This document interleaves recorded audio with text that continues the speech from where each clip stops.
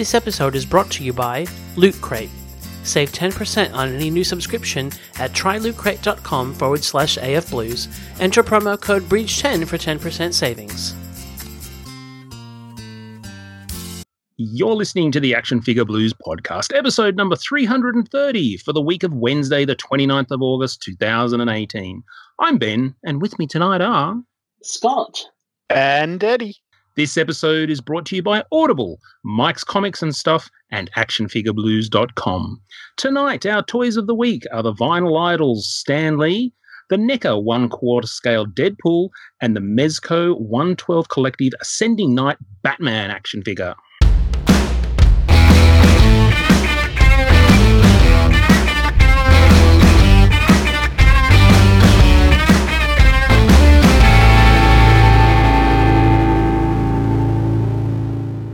Well, welcome back, valued listener. Thank you for joining us for another episode. Gentlemen, how are we?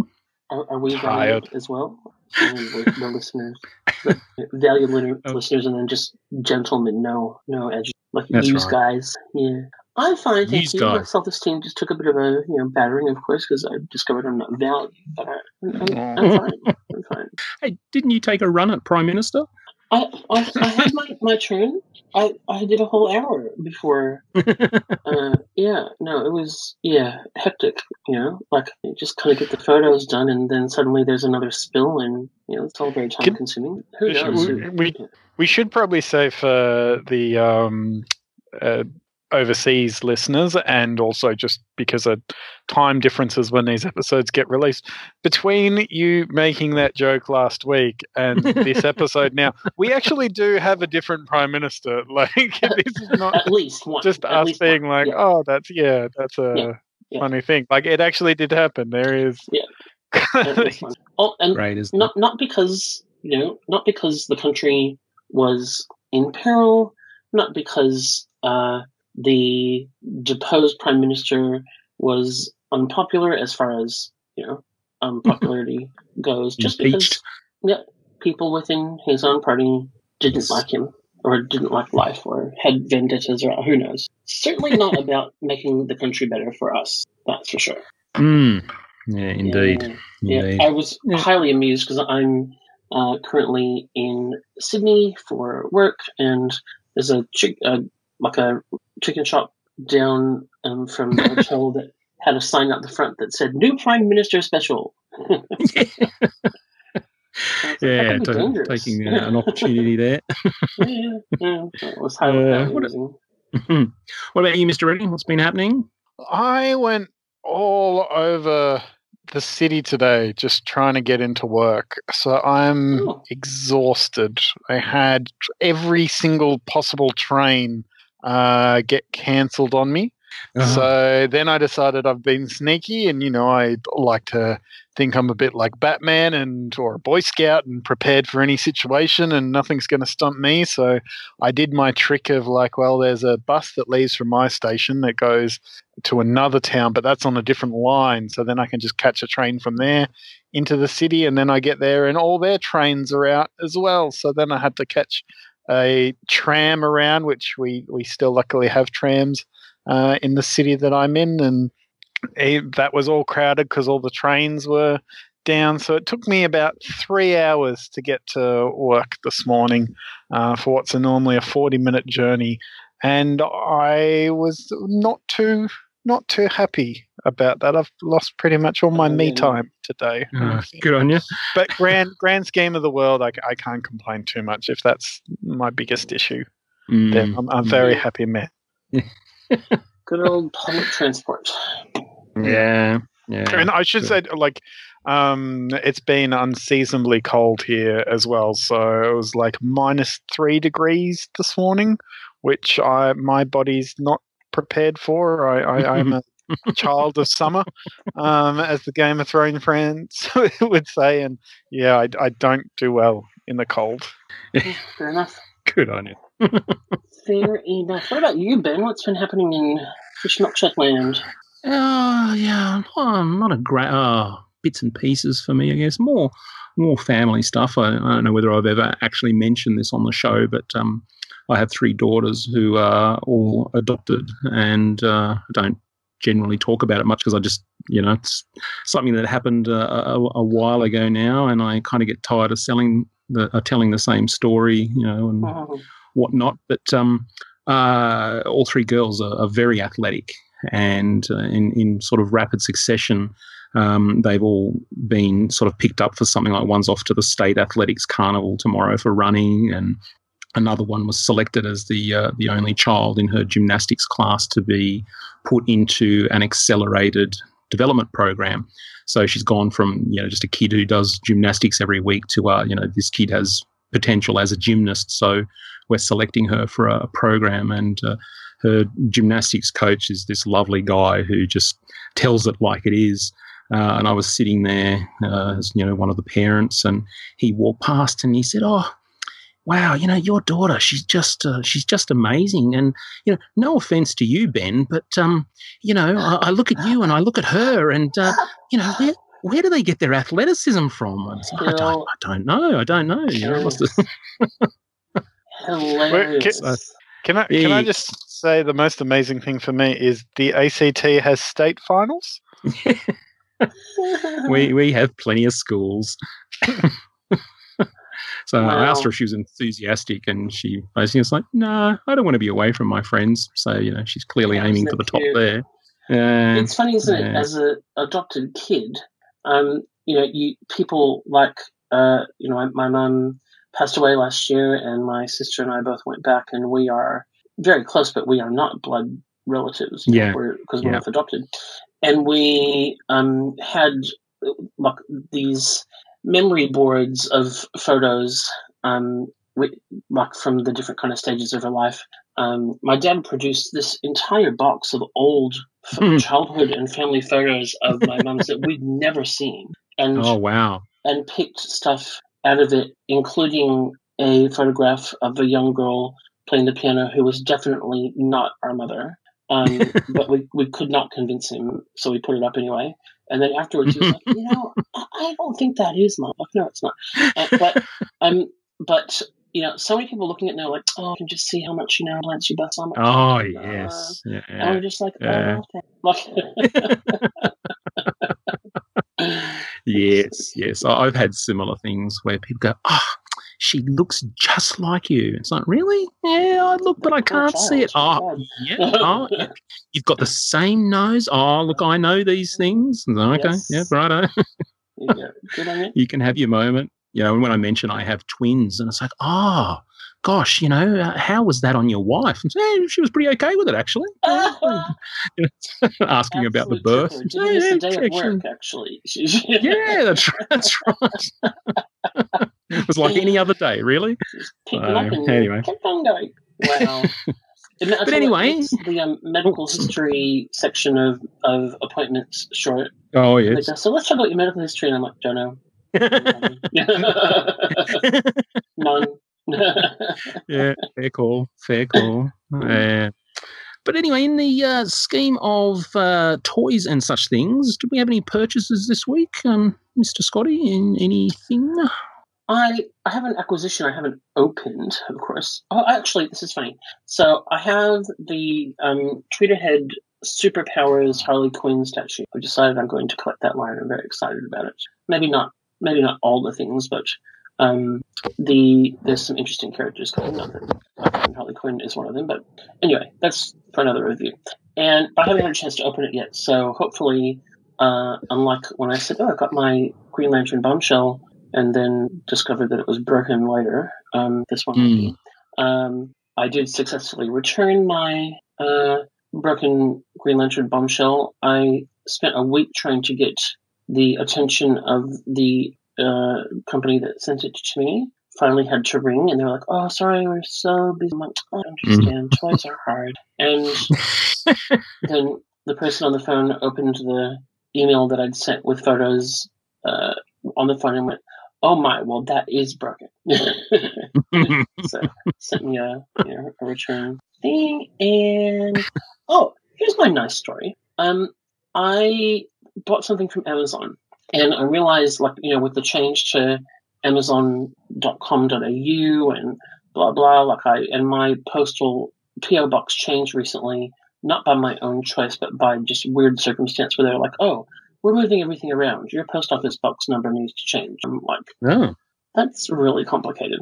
And anyway, and so I created this new address in Amazon, sent it, paid, got the shipping notice and looked at it and realized that the new post office box that I entered is actually a fictitious number and not the number that is actually mine. It's a similar combination of the same numbers, but not my new one. And I was like, what am I going to do? And so I went and spoke to the people at the post office, which is right across the street from work. It's very handy, and mentioned this because I've had stuff come to the old one. And I said, look, I've got a parcel coming. And they went, oh, this box number. I'm like, no, not that. Something less logical. This one, which was never mine. But, it's from Amazon. And so she wrote it down, and I was like, great. And then I got a phone call yesterday, and I'm here in Sydney, and it was a guy, Bruce, from somewhere. And it had arrived at a business, but obviously the label had my phone number on it. And so instead of just kind of going, blah, what's this, and throwing it away or something, he rang me and said, oh, I just wanted to check whether this is a mistake or it's yours. And I explained, and it's like right around the corner from where I work. So I was like, oh, you can come pick it up next week. Isn't it nice when people are nice? Yeah, absolutely. There should be more nice people. Yeah, as I keep telling my children, kindness costs nothing. Oh. So, yeah. What about you, Mr. Eddie? Any new acquisitions? I'm trying to think. I feel like I should say yes, I did, because it's rare that I go a week without at least picking up something. But I can't. Check you into a program. Really, the only thing I can think of is literally I came from the comic store, and this morning I placed some orders. I'm trying to catch up on some of the Marvel Legends waves I've been behind in, and one of the waves that I put an order in for is the new Spider-Man wave. And then as I got to my comic store that normally doesn't stock Marvel Legends figures, they had that wave there in stock and in hand. Oh, cool. And I'd already placed the order with another place, which was a bit like, oh, that's a bit that. But that said, it is comic book store prices compared to whole wave prices online, so probably not the biggest loss. But it was a bit like, oh, they're right here. They're right here. I had them I had the money in my hands, as the play line goes. But I did end up breaking again with these DC Essentials that I don't know how I feel, but I still keep buying them because I found in a discount bin a Reverse Flash with a broken box. But I throw the boxes out anyway, so it's like, oh, I'll grab him. And I did pick up, I had a DC UC Black Lightning figure that unfortunately had a leg come off, and I tried pulling him apart and resetting, but it's not quite worked. He now sort of comes apart easily, and I found one cheap in a display case, so I've picked up another one. It might have been, but it wasn't. It wasn't your fault. It was he had a stuck leg joint, and I kept trying to unloosen it, and it just actually broke off. It was.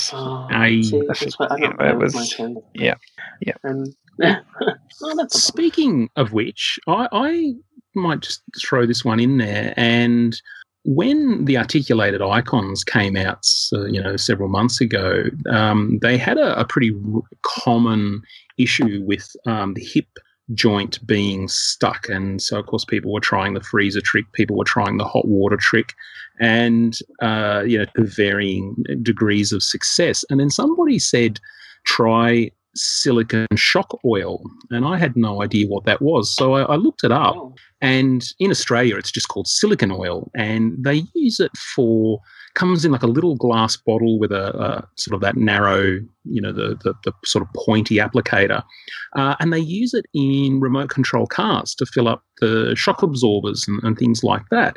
And so I picked some up off eBay for about $9, and you just put a little dab on the joint, and it's like it actually seeps into the joint and sort of creates this lubricating thing that means that the stuck bit, I don't know whether it forces it apart or what it does, but I've tried it a couple of times and it works quite well. So, might have to keep my eye. Well, given the cost of it, like it's a lot cheaper to buy it and give it a try than not have it and end up breaking figures. Yeah. What's it called again?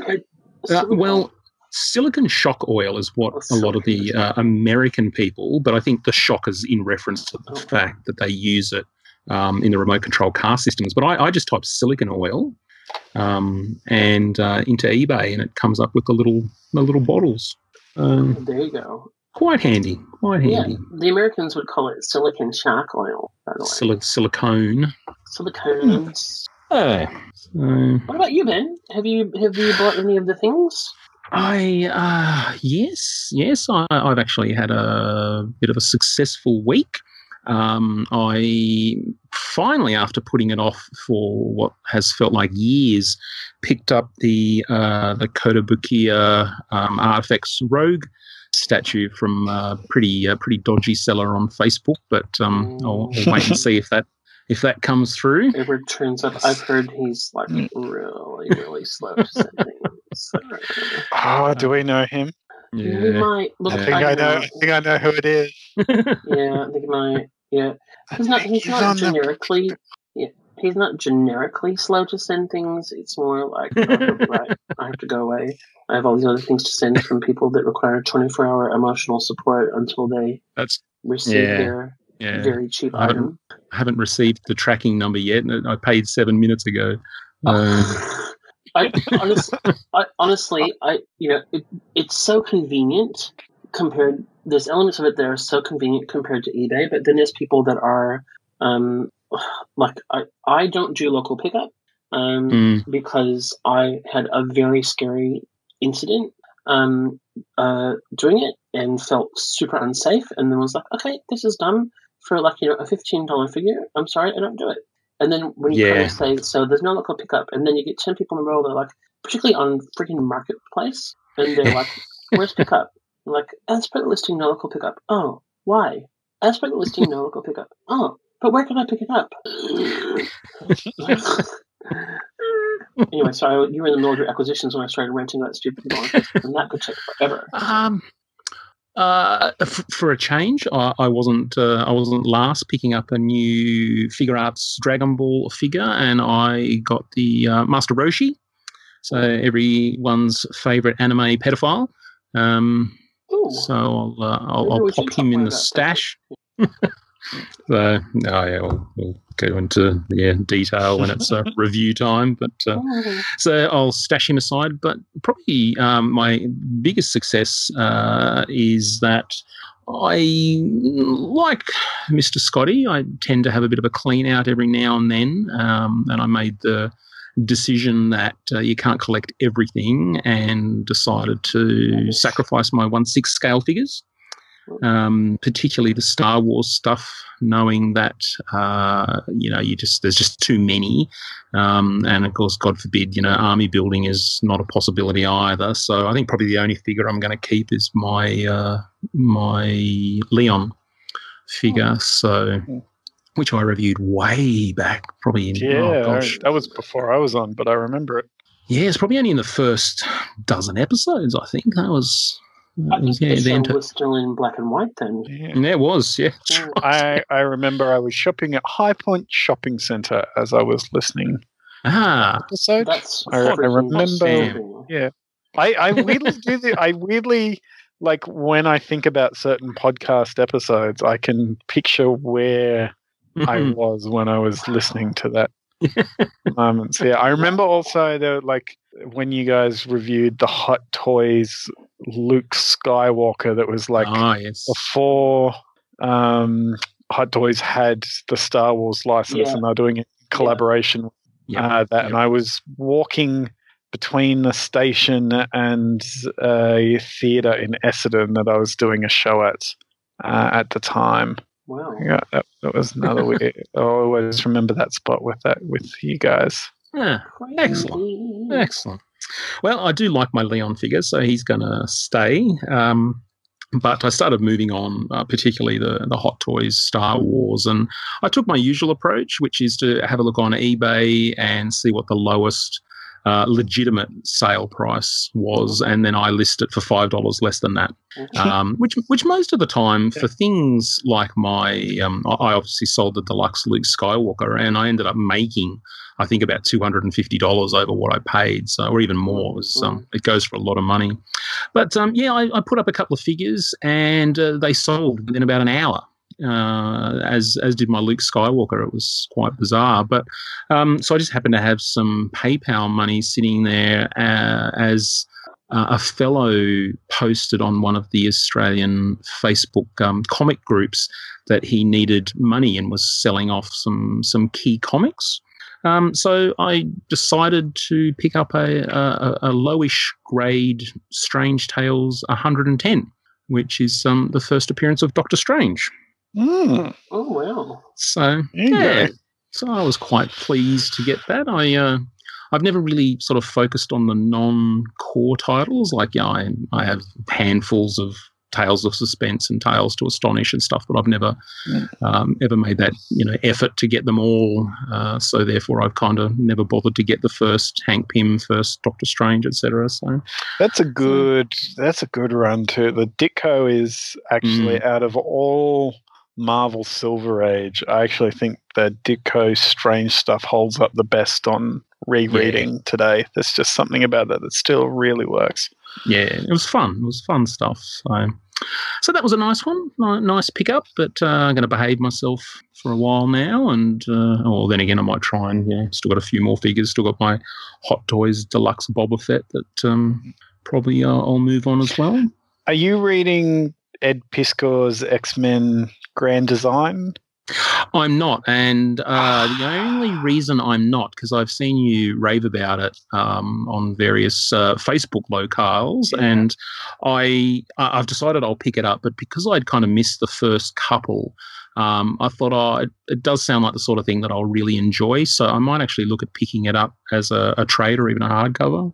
I think I'm going to double dip once it's finally because there is a hardcover out of the first two issues, right? And there's another two going on at the moment, and then there's a third lot of two coming out probably next year. And so for those that don't know, Ed Piskor, who is an independent comic talent genius, I'm forgetting the name of his main claim to fame book. It was like Hip Hop Family Tree that looked at sort of the history and life of hip hop.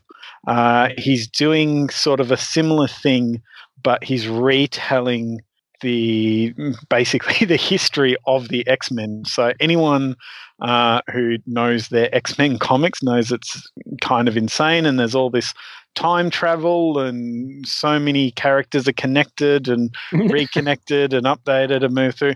And what he's done is he's taken like 3 years and went off and studied and read everything, and he's come back and he's telling the entire X-Men history basically in chronological order in sort of this story format with his independent art style.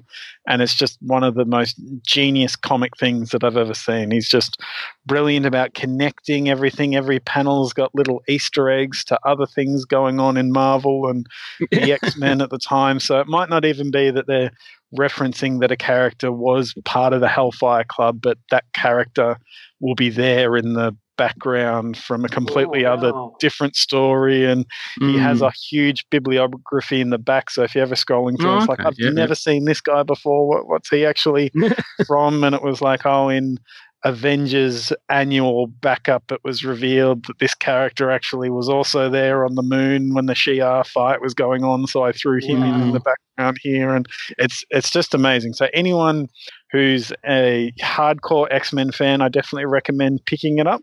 And anyone who's never read an X-Men comic in your life, this is actually the perfect spot to start, because it's going to catch you right up to modern day, and the art in it is just beautiful. And the papers, it's called X-Men Grand Design, and it's even the comic is made to look like an old comic, so it's that old toothy wood chip paper, and it's just really incredible work. I highly recommend anyone track it down. You can be the oldest fan or the newest fan, but it'll work either way. Awesome. Excellent. All right.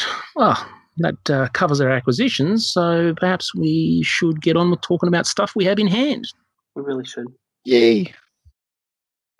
If your collecting addiction is a hard itch to scratch, then you might like a bit of insurance that you always have some new goodies on the horizon. Loot Crate is the world's favorite subscription box service, and they're currently offering AFB listeners 10% off any of their flexible subscription plans. Every Loot Crate includes exclusive apparel and collectible items built around a theme, and there are so many theme crates to choose from, whether you're into a more general pop culture or gaming theme, or you have a more specific interest. To save 10% on any new subscription, go to trylootcrate.com/AFBlues and enter the promo code BREACH10. If you do sign up and you love your loot, be sure to go to the AFB Facebook page and post a pic of your new gear. That's trylootcrate.com/AFBlues with the promo code BREACH10. Well, it's time for our first of our 3 toys of the week for this episode. And as is the custom, Ben kicks off and always has something interesting to share. And this one I'm looking forward to discussing. So over to you, Ben. Thank you, sir. I think the reason I end up going first is I just tend to scroll down to the first template and just start filling it in. And it's a tradition now. It is. All right. Well, I am going to talk about the Stan Lee figure from Vinyl Idols, which is produced by a company called Vinyl Sugar. And after a quick debate before we started recording, we all agreed that they are owned by Funko. Now, I am not normally a big fan of stylized figures. I tolerate pops. Can't stand things like daubs. And, you know, being that we do a podcast about toys, I should probably be across those kinds of things a little bit better, but I find they all tend to blur together. So half the time I don't know when something has come out, even if it is a character that I'm a fan of. But contrary to popular belief, there are some males who actually enjoy buying their own socks, and therefore when it comes to, you know, gifts for Father's Day and things like that, I tend to, you know, go out and shop for a few things and then give them to my wife and say, you know, wrap them up and have the kids, you know, give them to me, and I'll pretend to be really surprised and all that sort of thing. So, you know, like you get stuff that you like, but it's rarely a surprise. However, for my birthday back in May, I was pleasantly surprised when, thanks to my vigilant wife, one of the kids actually gave me this particular figure. And she took great delight in actually telling me that she was with Mummy in a pop culture store, and then went, you know, there's Stan Lee. And, you know, my wife thought that was quite sweet, and so they picked it up. If you've listened to the show for any length of time, you'll know that I'm a Stan Lee fan, you know, not just a Johnny-come-lately. You know, he's been part of my life for well over 30 years. Now, you know, as I've followed the soapbox, and I have had the pleasure of meeting him a couple of times, and so I do have a little Stan Lee collection that's made up of some of the more obscure items. I don't buy everything Stan Lee. I've got a few quirky things like the aftershave, and I even tracked down one of the 70s Slurpee cups that was in good condition. So, so adding a new piece is a bit of fun. This actually came out a while ago. This came out in 2016, and I don't think I was even aware that it came out, probably because it falls into that stylized category. But I did get that for May 2018, so it's 2 years later. He's in my hands. So he is a staction, or I guess he's a statue made of plastic, and he's 8 inches or 20 centimetres tall. So I don't know, you know, scale-wise how that works out.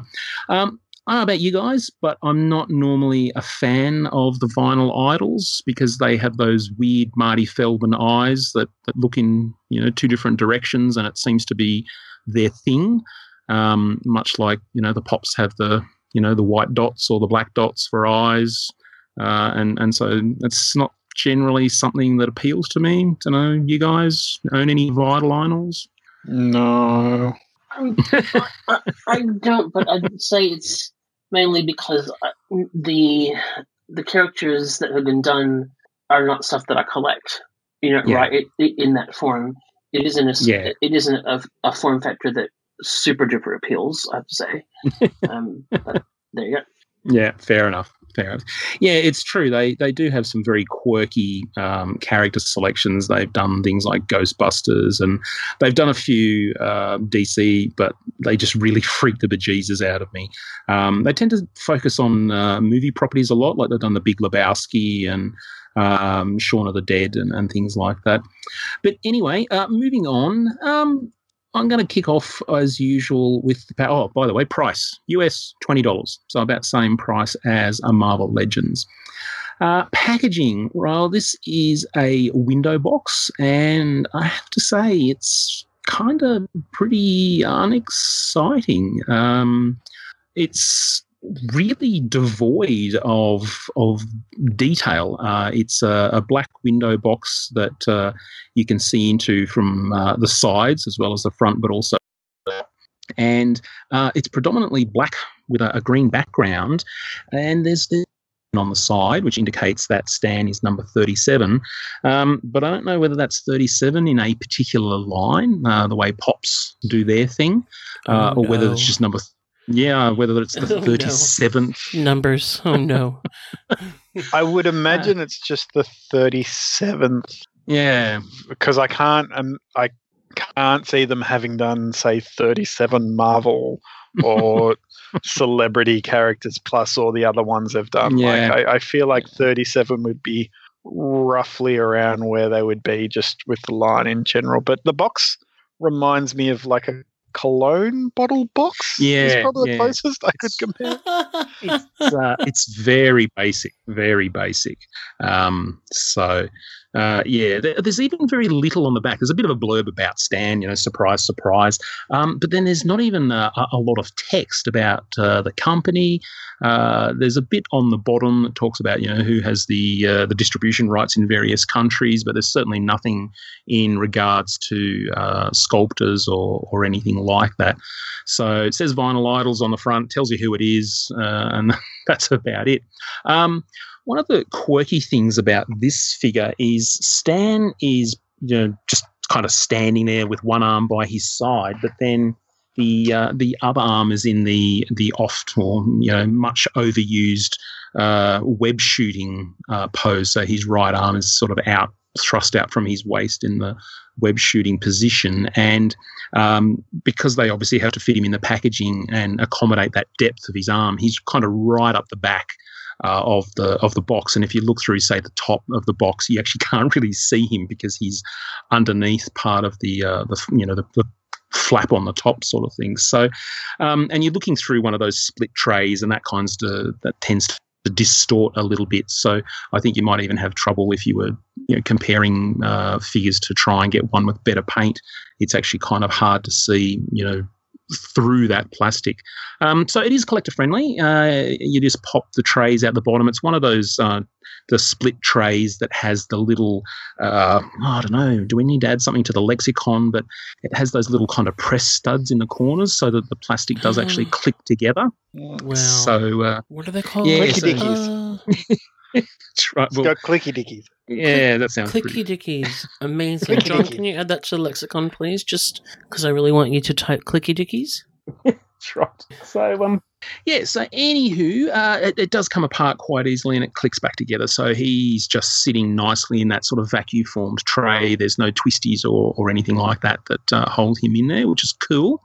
Now, moving on to sculpt, and, well, hey, there's not a lot happening here. You've got to sculpt an old man, and Stan obviously has a few things that make him particularly identifiable. That is, of course, a combination of those glasses, that moustache, and that hairline. And what I find amusing is Stan started losing his hair in his 40s, and they often joked about the different toupees that he would actually wear to try and hide his thinning hairline. And for some reason, Stan's hairline is not particularly straight. If you look at photos, you can kind of see it's got this kind of weird mind of its own. And they've actually captured that in the figure. When you actually look at his hairline, you can see that it's not centered, which I think is actually quite funny, but it's also shows some attention to detail, which is fun. I think this particular figure holds up much better than some of the other vinyl idols. I think it's sort of fairly straightforward in what they have to do. I think one of the reasons I don't find this guy anywhere near as offensive is because his glasses cover those wacky eyes. And so unless you've kind of got bright lights, you can't really see his eyes that well. And those glasses are sort of, they've actually been glued in, so you don't have to worry about them falling off. So the rest of it is, it's nothing particularly exciting. Stan's always wearing the same slacks and windbreaker of, varying colours, so they've captured that here.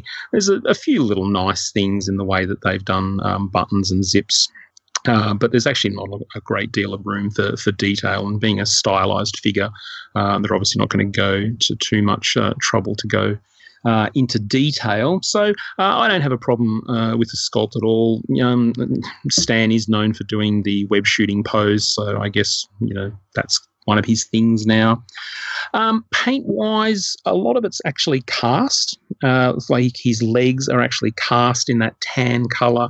For pants, his flesh is actually cast in that colour, and then his eyebrows and moustache are painted on with that sort of dark grey. The hairpiece is actually completely separate and has been glued in, and one of the problems is it doesn't actually fill, I guess, it doesn't sit smoothly, so there's quite a gap here and there where the hair meets the actual head, and it looks quite awkward in a couple of places where it really, almost looks like he's got a split in his head, which is a bit awkward. So anyway, most of that colour, I think even the hair, because it's a separate piece, has been cast in that dark grey. So really, the only colour that the paint that I can see are just those highlights, things like the gold on his zipper, the brown on his buttons, and I think the shirt has actually been painted over because the jacket's been cast in black as well. The jacket being cast in black, it's one of those kinds of plastics that shows every little kind of abrasion that you can see where things have actually rubbed up against it, and so there's little shiny bits here and little scratches here and there, and I've tried to sort of give it a good rub with the finger, and it obviously marks quite easily, so do be aware and careful of that. So not much happening in the paint. I think the glasses are done quite well. I've got a little bit of the gold paint on the lens of his glasses, but it's really not that obvious. In terms of articulation, not much happening here at all because it is 0. What you do get, I didn't realise at first, but there's a rather large circular base hidden in the packaging. So Stan's feet are quite close together, and having that sort of stylised big head does make him top heavy. But he does actually stand quite well for me on his own. But the base has some of the biggest foot pegs I've ever seen. He's got these giant holes in his feet, and boy, when you put him on that stand, he is not going anywhere. He is very, very, very well anchored with that base. It's not very exciting. It's just a black disc, which is nice. I'm not a fan of having, say, his name written on it because, I don't need to be constantly reminded as to who it is. So that's actually a pretty groovy. So all up, look, it's fun. It's a nifty little item. I think I'll always remember it as something that my daughter gave to me after she spotted it in a store. So oh gosh, dolly rating, I don't know, maybe 7 out of 10. Mm-hmm. I mean, I have mixed feelings because for what this is, as far as vinyl idols go, I think this is kind of one of the most palatable and better looking ones, a slight caricature, but it's not like the Walking Dead ones, for example, just looked utterly ridiculous. Just because that's not the characters or anything like. Without creating too much fighting, etc. Not a huge Stan fan, so it's kind of one of those things where I kind of roll my eyes every time I see him. Sorry. So I think he has become a bit of a parody of himself now, I think. But, if you've been following sort of comic book news, Stan's had a bit of a rough trot in the last kind of 18 months with people taking advantage of him. And, yes, I do agree that he's gone from being ironic. Yes. Well, it was a bit of I remember the news came out, I think 2 weeks ago, that, he was going to be retiring from doing signings and conventions for pretty much good now, at least for the foreseeable future. And there are a whole bunch of people complaining about that. And I was just like, really, if you're a comic fan who's in their 30s, which, let's face it, most comic fans are, you've kind of had your chance to see Stan at a con. It's not like he was ever, aloof or hidden or a creative hermit. Like, even in Australia, he's been out to a couple of conventions. It's not like the opportunity to get an autograph or shake his hand or that hasn't been there. And he's 95 now. I think it's all right to let someone start to rest up a bit at 95. And, no offense, but he's been with the company in one shape or another for 78 years. So,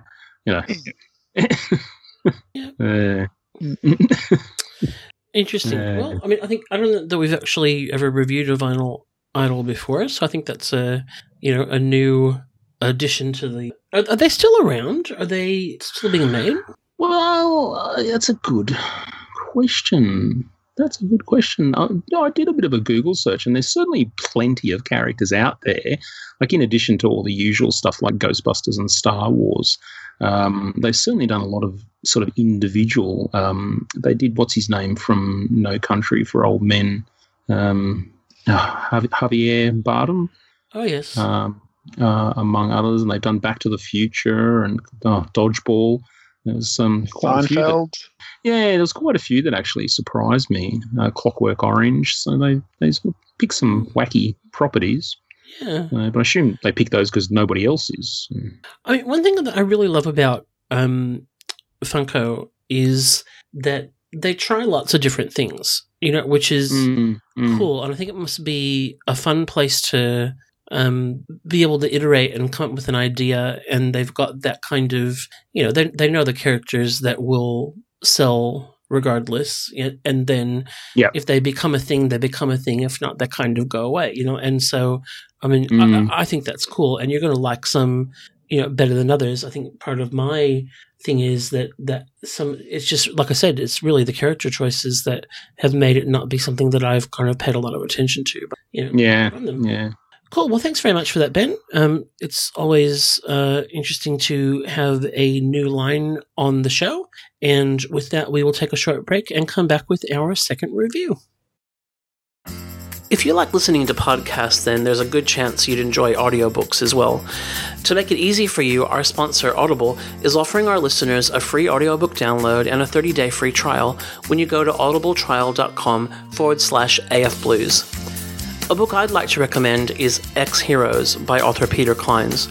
Ex-Heroes is the first book in a series about a group of superheroes trying to survive and protect what's left of humanity in the wake of a zombie apocalypse. It's a genre-bending story that has something for fans of comic books, superhero films, and the whole zombie phenomenon. To get your copy of Ex-Heroes for free and start your 30-day trial, or find another book to start your Audible journey, go to audibletrial.com/AFBlues. Well, now it's time for Mr. Eddie to bring us the second toy review of this episode, and he's going to talk about a character that we don't hear much about. Yeah, no. And speaking about not hearing about this character, just when we were off mic, the guys have scared me a little bit into potentially thinking that I might have already reviewed this 5x4, which if I have done, and we do turn out later that this is a re-review, then that's what it is. We were just coming back and looking at something that we've reviewed, because at the time it was new, but now this is a bizarre or favorite item from my collection. So it works in different ways. So for those wondering what I'm talking about, I am talking about NECA's go at doing a 1/4 scale comic book Marvel figure. So they have done ones like Captain America, Iron Man from the movies, but a couple of years ago they decided to dip their foot into doing the Marvel comic book universe. And what seems to be a trend is when you acquire the Marvel Universe license now, you're generally starting off with Deadpool for some reason. Sideshow did it when they did their 1/6. Figma did it. Mafex is doing it. Revoltech have done it. It's just where you seem to start is Deadpool, because there are people like me who are going to buy anything that's Deadpool. So they know that they're going to get a lot of sales on the first one. And there's fun to be had. That means photos, and then people are talking about your product, and it's going to get a bit of attention at time of launch, which can be good for the company. My wallet, not so good.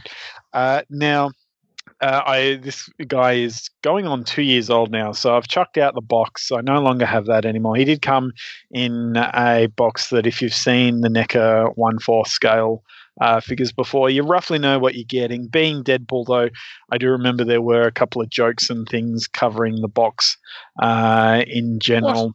Yeah, there's always a couple of ones. Generally, I'm going to be honest here, people. Like just give a little bit of money to the guy at the stand-up club or something to write some of those things, because some of the jokes that people are putting in their product designs is just like. I really got to say, having a picture of Deadpool saying chimichangas is not a joke. That's not for all humor breaking. That's the type of thing the character would make fun of, not something you should be putting on your image. That's just a bit of me 101, like being quarterback product designing, but stuff like that I actually hate more than winning over a Deadpool fan.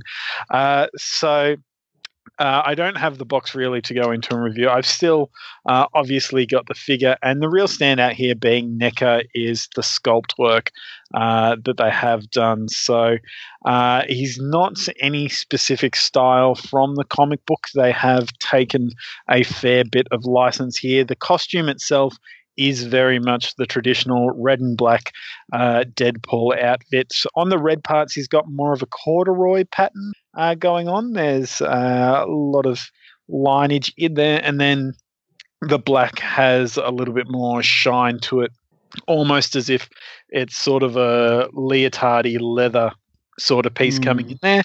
And then he does have sort of modern tactical armor in terms of shin guards and padding on the shoulders, plates on his gloves. Being a Rob Liefeld character, they've definitely gone above and beyond in terms of adding pouches to him. So he's got the bandolier strap that sort of runs around the leg, and his belt has a ton of different pouches now. There's actually a lot of different designs to the pouch. You've got some bigger ones that look like they'd be more ammo clips, other ones that look like they would store more pockets, ones that have the grenades for his machine gun sort of tucked in the side. So it is good they have gotten a bit more variety in there. You also have places for weapons. So you've got his pistol gun holster and his tactical knife that slides into one of his shin guards. He does have the shoulder straps that are removable that you can also attach his swords and his sword sheath also has a hole in which you can place this sai that comes with him, which is something that I'm really happy with. That we'll get to accessories, but people often forget that Deadpool used to use sais a lot, so I'm happy they included that and a spot for it to go in. But what they've really done on this, that's I do sort of go back and forth on how I feel. They have added a lot of sort of metal screw studs, which is all right on the tactical armor, but he's got some pieces on his costume. So where he's got kind of the bars that come in on his pecs, there's a couple of bolts in there, as well as sort of metal half circle clips that you would connect something to or run a thread through. And he's also got the bolts in his head just above the top parts of his mask that I'm not the biggest fan of. They do sort of catch the eye and look like he's got these two little dots up there. I don't know if they really worked as well for that part of the costume. He's got some other ones on his arms that I don't mind as much because it looks like it's connecting different pieces of the costume together. It's really mainly just the ones on the mask that bother me.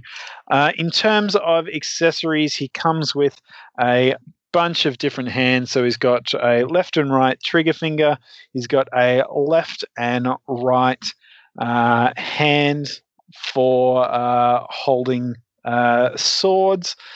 He also has a more closed sword hand that's used for more things such as the sai or the tactical knife.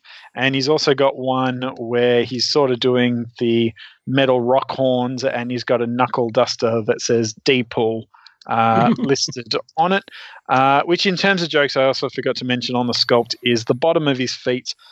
He does have some weird symbols, so he's got an exclamation mark, and he's also got another printing on his foot that says snap that are in bright yellow, as well as a bloodied tooth that seems to be stuck in the bottom of his shoe there, which is a nice little touch on that side. He comes with plenty of weapons. So I mentioned he's got his sheaths with his two katana swords in it. Now the katana swords do have a very nice design. They've got sort of that strapped material on the handles, but the finger guards are the Deadpool face mask symbol. And then going up the blade of the katana, where, say, in Kill Bill, they had the Japanese symbol for the creator of the blade. This just has a bunch of different emoji signs, such as exclamation marks, the $sign, ellipses, hashtags, all that running up the katana blade. I think they're the same on both swords. As I mentioned, he does have his sai. Now, the bottom end of the sai also has the Deadpool symbol on it, which is nice. They haven't just reused the sai from Raphael in the Ninja Turtles. He has a very large pistol, very reminiscent of the RoboCop gun. He has a large machine gun. Now, I'm terrible with my guns. Do you want me to step in here, Eddie? Yeah. So the machine gun, like it's that Vietnam-y kind of era gun. Okay. It's an assault rifle. It is from the Colt M16 family and looks to me like a Colt Commando. But anyway. Now, he's done his own little upgrading on this. So it does have the large grenade launcher on the bottom. He's got a laser scope strapped to the side. He's got an eye scope, would you call it? What was telescopic sight? Telescopic sight on top of it. And he's also done the thing where you less sort of duct tape the magazines together. So once one side's out, you can just flip it around quickly and plug in the other side. And he's also got one of those tapes to the butt of the gun there as well. My favorite being, now, would it be the submachine gun? It is the Heckler & Koch MP5. Yeah, that was what I was going to say. It was on the tip of my tongue. to it. Now, this one has his own stylings on it. So he's got some writing near the front of the gun that has the old Claymore phrase, this end towards enemy. Got a little bit of writing that says Deadpool's gun. He's got his symbol painted over it in a couple of spots. But my favorite thing on this is on the strap piece at the end of the gun. He's got one of those, I don't know if NECA make these anymore, but they used to be called NECA scalers, and they were the little like clip-on characters that would run up your ear cords or your curtain cords. There's a tiny little one of that sculpted on the back of his gun, so they're kind of referencing their own product here, which, like, this is the type of little Deadpool in-joke that I like. Is there's kind of a fourth wall break in them referencing their own product. Now, he does come with a tactical knife. Now, I do remember seeing some reviews where they weren't too happy that he sort of didn't hold this tactical knife too well. And referring back to the start of this review, where I can't remember if I reviewed this or not, that might have actually been me that I'm thinking of. I don't know. I am tired. It's been a long day, so leave me alone. Any complaints sent to Plan Banter email reference last week. But if it was me, since then I have realised that if he tries to hold the knife upwards, it's not going to hold too well. But really, a tactical knife, you're going to hold with the blade facing down, and when you insert it so the blade is downwards and he's holding the handle above, it actually fits in very snugly and works perfectly there. So that is the best display option that side. Paint-wise, it's NECA paint. It is pretty much fantastic over. There's slight little points that there is some bleeding, like he's got some Deadpool symbols on his glove that don't 100% match up on one of the hands, and there's a couple of little dark markings or that have slipped over in the washes, but for the most part it is some really incredible paint. There's lots of different colors, lots of shades of reds, definitely a lot of different gun metals going on the weapons themselves, as well as the sheaths and the holsters, the different grenades and the screws and attachments onto his body. So you really can't fault the paint at all, right down to the very crisp white of his eyes, which I always love because it brings out expressions. Now, one thing that is a bit of a disappointment with this figure compared to a lot of other Deadpool figures is he doesn't have a swappable head. So you are stuck with the very popular Deadpool expression of one eye really opened and one eye sort of closed angrily. It's a good expression to go with, but I am a bit sad that we don't get more options here, even swappable pieces of, say, the eye pieces, just to change the expressions around a little bit. Now, since this guy coming out, NECA decided to do something that I'm not a big fan of, which is release an ultimate version of this figure that does come with an alternate head, but weirdly it's just him with his head that's been scalped, so you can see the brain, and you could also put a hat on him, as well as a few other pieces such as a gold chain and a couple of different hands and whatnot. And as someone who spent $200 on this figure, I'm kind of not that big of a Deadpool fan that I'm going to spend more than $200 because it's a larger piece to get those little bit of extra pieces of plastic. Now, if they had both come out at the same time, I probably would have picked up the Ultimate for that extra few bucks, but needing to buy a whole new figure again, it's just not for me. Same with, there is a grey release X-Force version of this figure. Which I think might have to go down.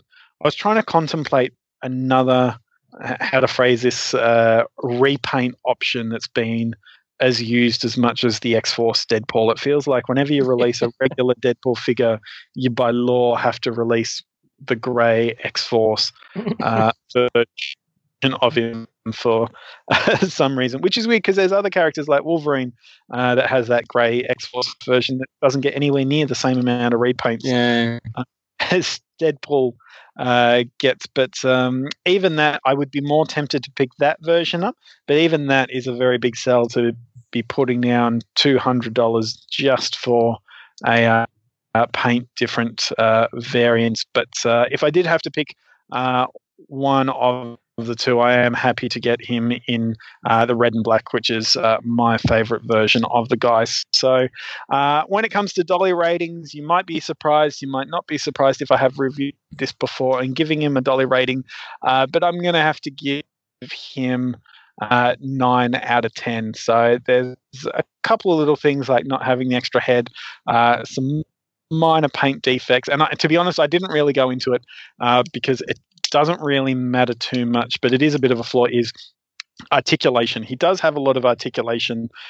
He's got, swivels in the ankles. He's got toe joints. He's got double jointed knees, double jointed elbows, swivels and ball joints in the wrist, in the shoulders. He's got an ab crunch, but really the size and weight of this guy, you're pretty much going to have him standing straight. Otherwise, he's not going to stand on your shelf at all. Or he's going to come toppling over with a fair bit of ease the moment you start moving him around. So really, you kind of are limited in the way you're going to display him. You're going to have him pretty much upright, maybe the hands in a few different positions. So while it is great that he has the articulation, it's not really served in terms of balance. So they're nitpicks, but because I probably would have just displayed him straight up anyway. But yeah, I'd have to give him 9 out of 10, but towards the lower end of that 9. I actually think these are a great value when you consider that they're the same scale as a Sideshow premium format statue, and you get this great sculpt, great paint, lots of accessories, but a fraction of the price. It's it's a pretty good deal.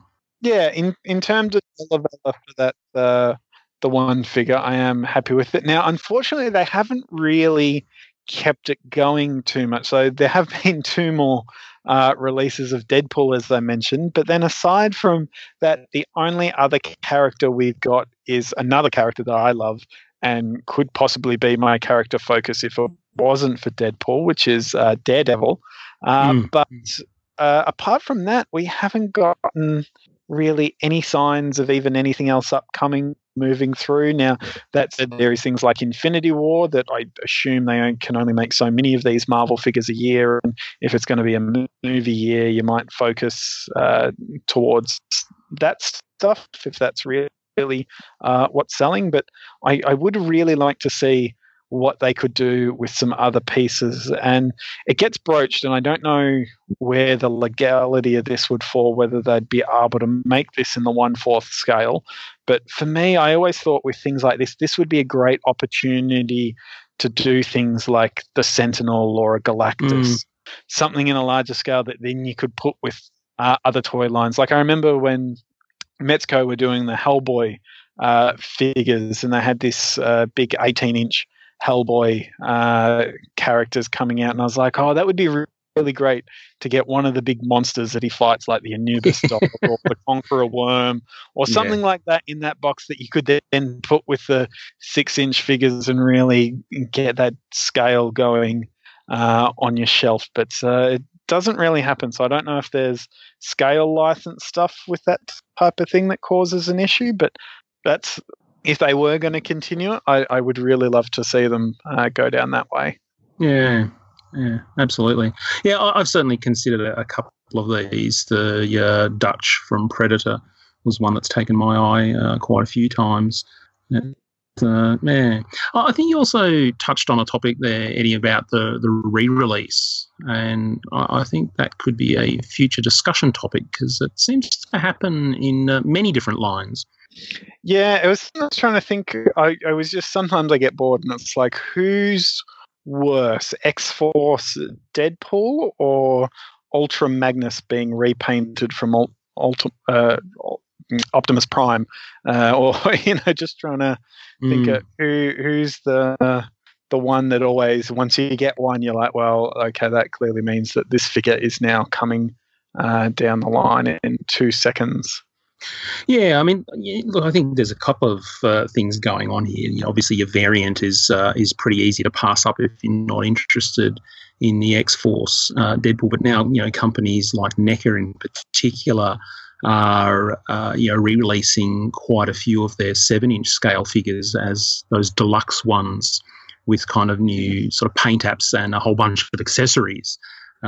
Which is actually kind of frustrating if you've actually been a pretty, devoted collector and you have many of those figures already, and then they start bringing out these deluxe versions. And I was like, really, it's like, but I've done the right thing. I've followed it. It's like when music companies, they release an album from a band, and so you do the right thing and you go and buy the album and, hey, look, I'm supporting the artist. And then 3 months later they're touring the country and they bring out a tour edition with an extra disc. And it's like, really? I did the right thing. And anyway. Yeah, there's ones that I can, it's like the Terminator ones I can understand, because the Terminator figures came out in a time where they didn't have articulation and pieces like that. I can see them being an ultimate upgrade figure, because really did need the upgrades in some ways to make them better figures, and it was a way of getting them out there again where they hadn't been for a few years. But then they did do ones like the Ash from Ash and the Evil Dead TV series, where they basically took the regular release Ash but included the heads that also came with the S-Mart Ash, and then just put them in a box and sold that as an ultimate figure. And as someone who's collected that line, I was like, well, I have everything that comes in this set anyway, just by buying the other two figures. So plus I've got a different body on which to display some of them on. So I don't know, and that figure's still readily available everywhere. I don't know who this ultimate figure's really for. All right, well, perhaps we shall revisit this topic in the near future. But in the meantime, we are going to move on, and after this short break, Mr. Scotty is going to anchor the show with his Toy of the Week.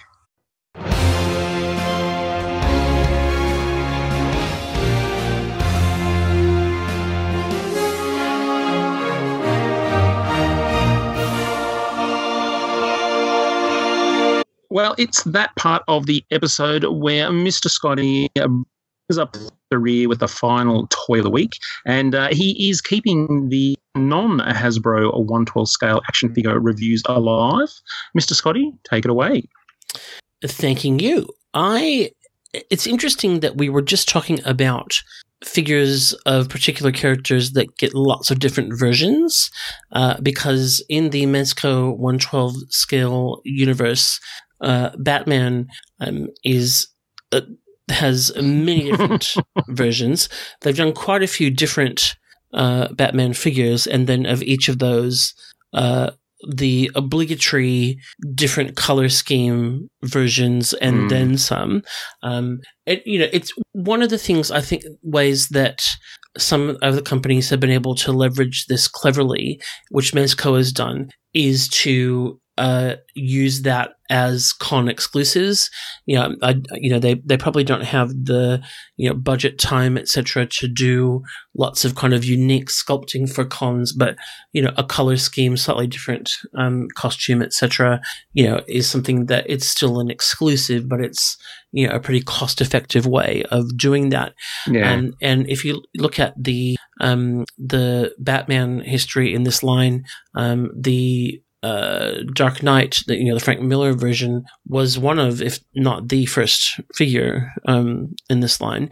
And we've had the kind of black and gray, blue and gray, black and blue and purple, versions of that. And now we're starting on the Ascending Knight version. There's an Eternal Knight version. There is a tactical suit version coming, and for each of those, the different color variants as well. So tonight, I know. So tonight I am reviewing the Batman Ascending Knight. This is the regular version, and this would be, you would call it the black and gray version, but I'll get to that a little bit more in a moment. The different color stuff, etc. So the 112 collective line, what scale is it, you might ask? It's the 12th or scale. This is think of it like Marvel Legends with scale, with Hot Toys, costuming, and really good articulation, and then lots of accessories to boot, and you'll be nearly there. And I have found this to be, in terms of clothed, they're all clothed, but you know what I mean, like like cloth costume, articulated figures. This scale actually sits a lot better for me than the 1/6 scale. With 1/6 scale, and I've had a few goes at collecting different lines of that. I do, the Star Wars line for me was the most, because they're movie characters and you've got a kind of real life thing to compare it to. I think that the movie figures work really well in that, but the superhero figures, I feel at that scale with the kind of costumes, it really starts to feel like dollies, and it's hard to, Sideshow, both Marvel and DC comic 1/6 scale figures for me, I haven't seen one of them that didn't really kind of look like somebody in superhero jammy. Whereas, at this scale, it still feels like an action figure, but just with a lot more detail. And some of that is the scale, some of that is the bucks, and obviously the way that they construct the costume. But I just find that this works for me. So these tend to come in various types of boxes, with window boxes and outer coverings. The preview exclusive figures, for whatever reason, come in tins, which is like awesome, but then from a, kind of having them all together perspective, kind of annoying. And then from a shipping, if you decide to sell one perspective, super heavy. So Red Arrow, Black Adam, I don't think I've reviewed either of those, but those are both in tin.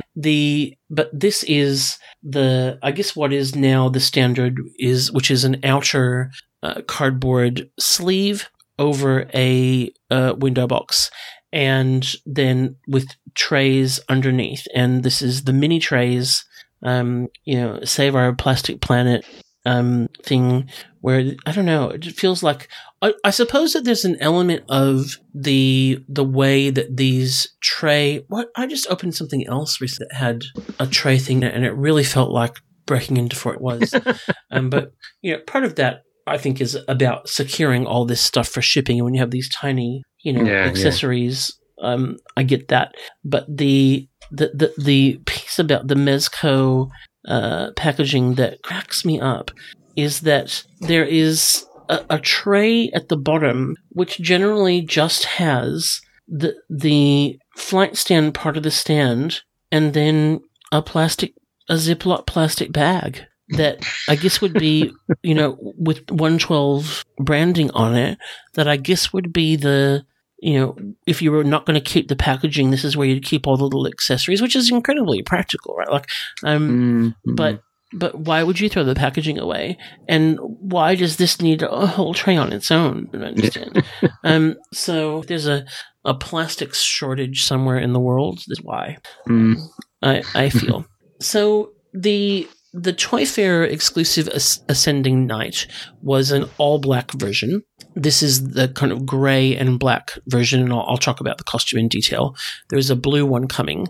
The black version for me, it's very glossy. It's kind of got a Keaton Batman movie feel to it, but it didn't really ring my bells. This version, I really quite like. I think the bodysuit here you're either going to love or hate, but I will talk about some other things first and then talk about that in detail. This is a the head sculpt, there are two heads. There's a unmasked Bruce Wayne head, but then a Batman cowl head. And it's quite an interesting mash of Batman styles because the costume is modern, very. The Batman head sculpt almost has this kind of Sprangish quality to it in terms of just the size of the ears, the bat prongs or whatever, there. It's really very visually effective. But it's a bigger kind of cowl than what you would see now. The neck is a bit thicker. The neck kind of has that movie sort of feel to it, which is a bit more the kind of appearance of a guy in a suit rather than someone with painted skin. And but it's kind of I'm not sure whether this is Eddie's going to go, actually this is Batman from Detective Comics 549. Is that true or no? No, this is their own sort of. Okay. Actually, there is a suit at the moment that he just got in the last issue of Batman that is more reminiscent of this. So, if anything, the comic's copying the figure now. I hate when that happens. But yeah, I find the head sculpt really, really fascinating because the ears have this really kind of classic detective-y sort of feel to them just because of the height of them. Like they're quite long, and it's almost like either intentional or unintentional Dick Sprang kind of nod, but then on this really modern outfit. The outfit I think is really interesting because when we look at Batman in 3D, you kind of get two versions of the outfit. You get it's all armor, which is what we tend to kind of see in the movies. But this is more of kind of like a techno bodysuit. In terms of construction, it's got some vinyl pieces around a fabric bodysuit. Visually, when you look at it up close, there is a lot happening, and you're either going to like that or not like that. The photos tend to not draw as much attention to it as when you see it kind of in the light of day, but it blends in. I definitely don't mind it. I feel like there's some thought behind the structure of it. It's not just visual. It's trying to kind of show the protection and supports that would be in the outfit. And I'm so keen to try and get someone on the show that does fabric costumes. I've actually reached out to a couple of people, but they're obviously very publicity shy. I don't like it. No, it's totally possible. But if you're listening and you do this for a living, or even like part-time hobby, I just love to understand the process that goes into it. And also what. Is it a full-time job, or are they people that come from other industries, like how a lot of our digital sculptors do other stuff, video games or coins or whatever? It's such a fascinating. The thing I think that really makes this figure is the cape. The Batman cape, is artistically such an iconic piece, and it can be used so effectively. It's one of the things I love about the DC Collectibles Batman black and white statues is how effectively they take some of the artistic renditions of the cape and turn them into statues. And some of those are obviously like physically impossible, but still look amazing. But the cape here it's very big. It has a faux leather outer appearance, but then inside it is softer, and it is what you would call posable. The figure does come with a number of different pieces that you can use to give body to the cape if you want to do some groovy poses. I don't I've never been able to achieve what they can achieve in photo. But I can see that you could do some great things with your flight stand as well in terms of posing it. And that to me is just what makes this line, is that the posability of these figures is amazing. The cloth does not really restrict movement. The articulation of the way that the buck works gives a lot of flexibility. It's really just so nicely done. You do see, and I've talked about this with these figures before, that there are on the buck some really pronounced lines, like the thigh muscles, as an example, have some really kind of hard lines on them that don't kind of feel very natural. But the way that the outfit is sculpted actually covers that up a little bit as opposed to some of the others.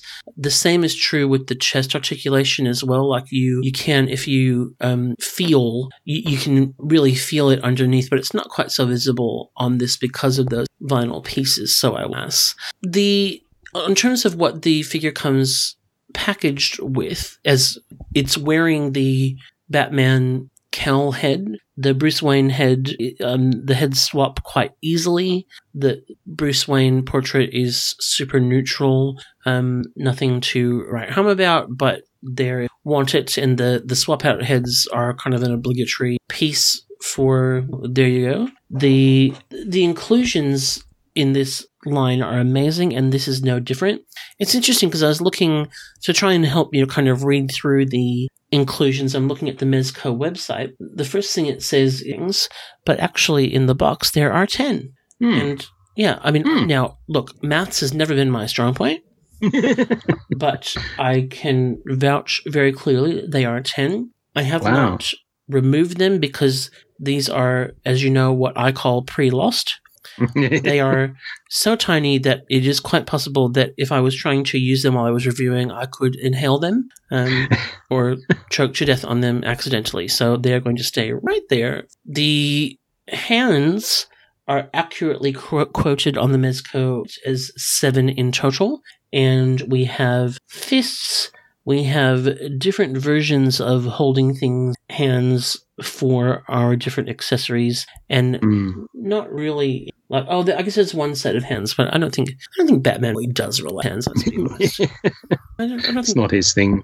No, I don't think Batman is a relaxed hands kind of. You know? So in terms of the other accessories, he comes with he's got a wrist crossbow and some tranq darts. He's got a grappling gun with hooks and an alternate head, and then something called a bat. Oh, the bat brick. Yes. So explain the bat brick to me. Go, Eddie.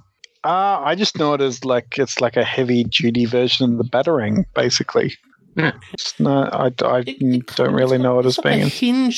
It's like a hinged thing that he can hold and. Yeah, it can sort of fold up to fit on the back of his utility belt. Was sort of like he would unfold it, and then it would be a big. Got it.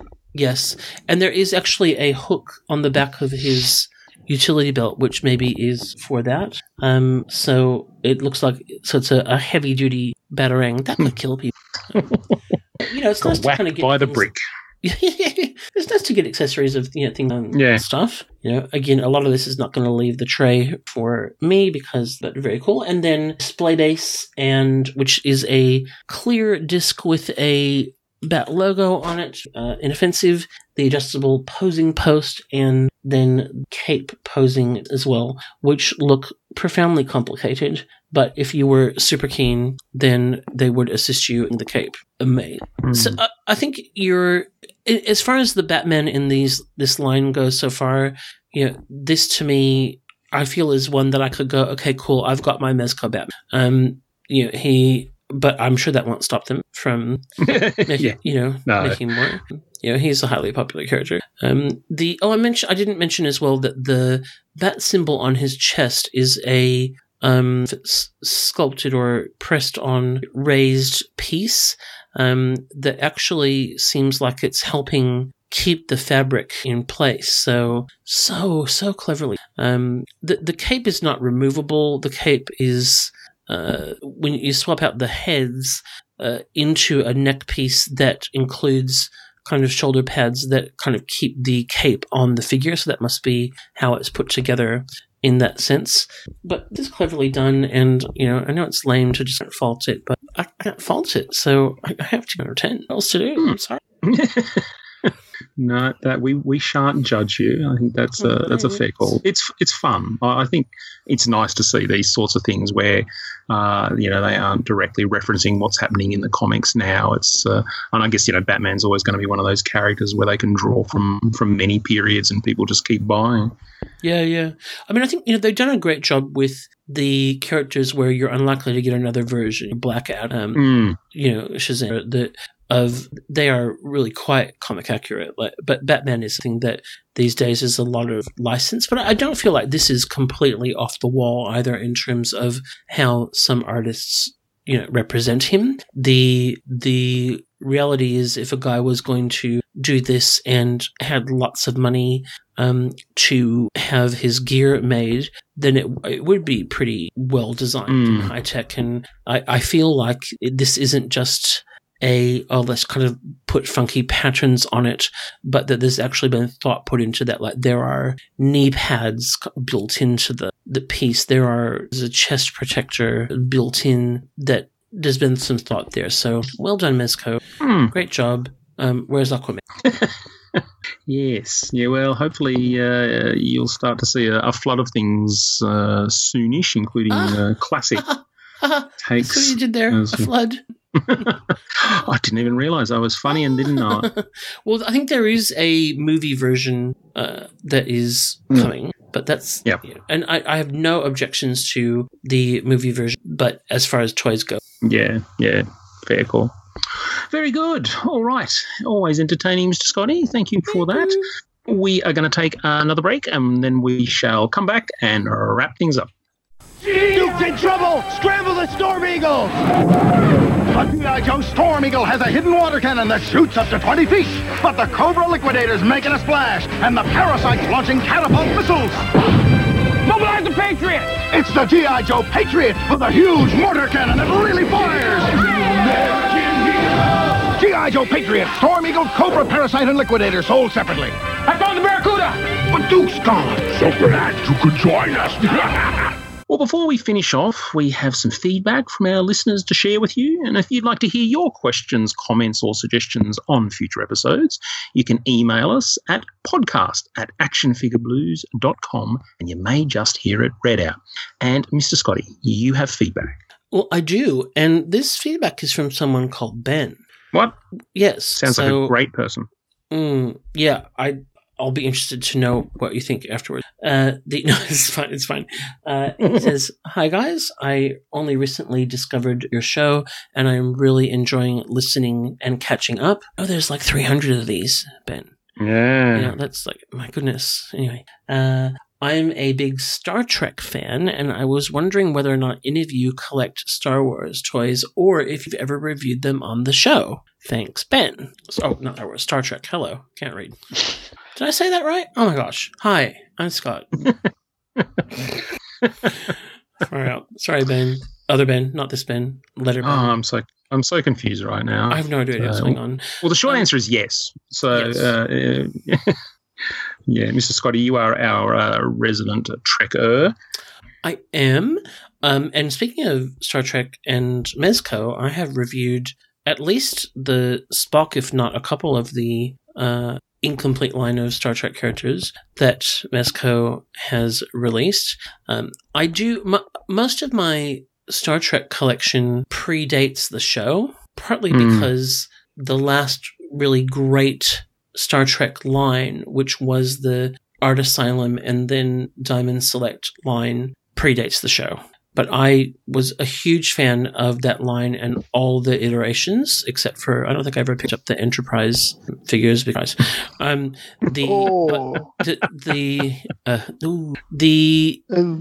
yeah, I've still got all those. They are in storage, and some of them have not seen the light of day for quite some time. But that, yeah, the Diamond Star Trek, I don't know, is it called Star Trek Select? Yeah. There was the Diamond, yeah. I don't think I think they're just Diamond Select Star Trek figures. Okay. Yeah. Those, unfortunately, like I have not been able to buy into because they're really highly posed pieces. I think they've done a Spock, a Kirk, a ugly Picard, like with a giant schnoz, and maybe something else, but they're not like fully articulated figures. They're kind of posed in diorama poses or with weird parts, and so they're kind of a pass for me. I was with the Diamond Select stuff right up into the end. There was a cancelled wave of Borg stuff in 7 of 9 and stuff that was solicited and then never came out, which I'm still sad about. So never say never, but I am interested to see in that more select style. They are doing the new movie, the Calvinverse ones, that do seem to be more on the articulated side than the pre-posed ones that just got solicited 2 or so months back. So I am interested to see what they do with those. But I'm like you, I was a big fan of what Diamond Select were doing back in the day when they were really going full hog with a Star Trek line, and they were doing that thing. You'd get like 2 characters at a time, but all their variants would sort of hit at the same time. And I kind of like the way that they were releasing those as a casual line. I would pick up. It did sort of make it easy where I would just grab, the 2 at the time, or if there are any variants that I wanted, I could grab those, and then it would be 6 months or so before the next 2 would come out. And that sort of, it was a good way to collect them all. A special line like that, and it meant that they weren't just like, okay, here's a line of 6 figures, and then here's the other 6, and then we don't know what we're doing after this, because that's all the characters kind of. Yeah, and we just have not had a decent line. Now, I do think that McFarlane, I feel, is doing some Star Trek stuff, and also the new Mego that's like the actual returned Mego, not Mego stuff. Oh yeah, definitely has some Star Trek stuff as well. But in terms of a fully fledged Star Trek line that's any good, we haven't had one for a while. The J.J. Abrams version movie figures have just been horrible. Not. But, Ben, the writing in, Ben, if you have favorite Star Trek stuff or interested in, then let us know. Or you could always send us a guest review as well, because we like those. Yeah, we save them up for rainy days and then play them when we need them. Indeed. Please do. Indeed. All right. Well, that's it for this episode. Huzzah. Yay! So 3:30, man. Yeah. Wow. We'll wait for everybody to write in to say thanks for reviewing Deadpool again. Yeah, I'm tired. I'm so tired, guys. You don't know. I'm 99.999 that we probably haven't, certainly. We've reviewed a Deadpool, I think. We've reviewed a few Deadpools, Eddie, because someone's slightly oops. Oh, yeah, like we haven't done an Aquaman or 2. I think I did Deadpool premium format. I think that's pretty much it for me. No, you did the Revoltech one with me. And I hated it. Yeah, it was a great figure. It was we had a great If you like, I'm still going strong. Figures with like giant holes in their armpits, just like a human being. Yep. All right. On that note, thank you for listening, and we will. Let's go sour at the end. Why do we always get next sour? time. Good journey. Bye. Good night, nerds. I hate you all. The Action Figure Blues podcast can be found on iTunes and Stitcher Radio, and can be downloaded direct from actionfigureblues.com. Wherever you listen, please take a moment to leave a positive rating and review to help others find our show. Our theme music is by Robert Crandall. Our ad music is by Scott Holmes. The AFB logo is created by Nath Stones. We also have an active fan forum at afbforum.com, where you can join with all the hosts of the podcast and many other collectors to discuss news, reviews, old lines, and trade and sell in a safe community. Please join us there. While you're at actionfigureblues.com, please check out our sponsors like Mike's Comics and Stuff, Loot Crate, Audible, and Gamefly. You can find us on Twitter at AFBlues, on Instagram at actionfigureblues, and on Facebook at facebook.com/actionfigureblues. Thanks for listening.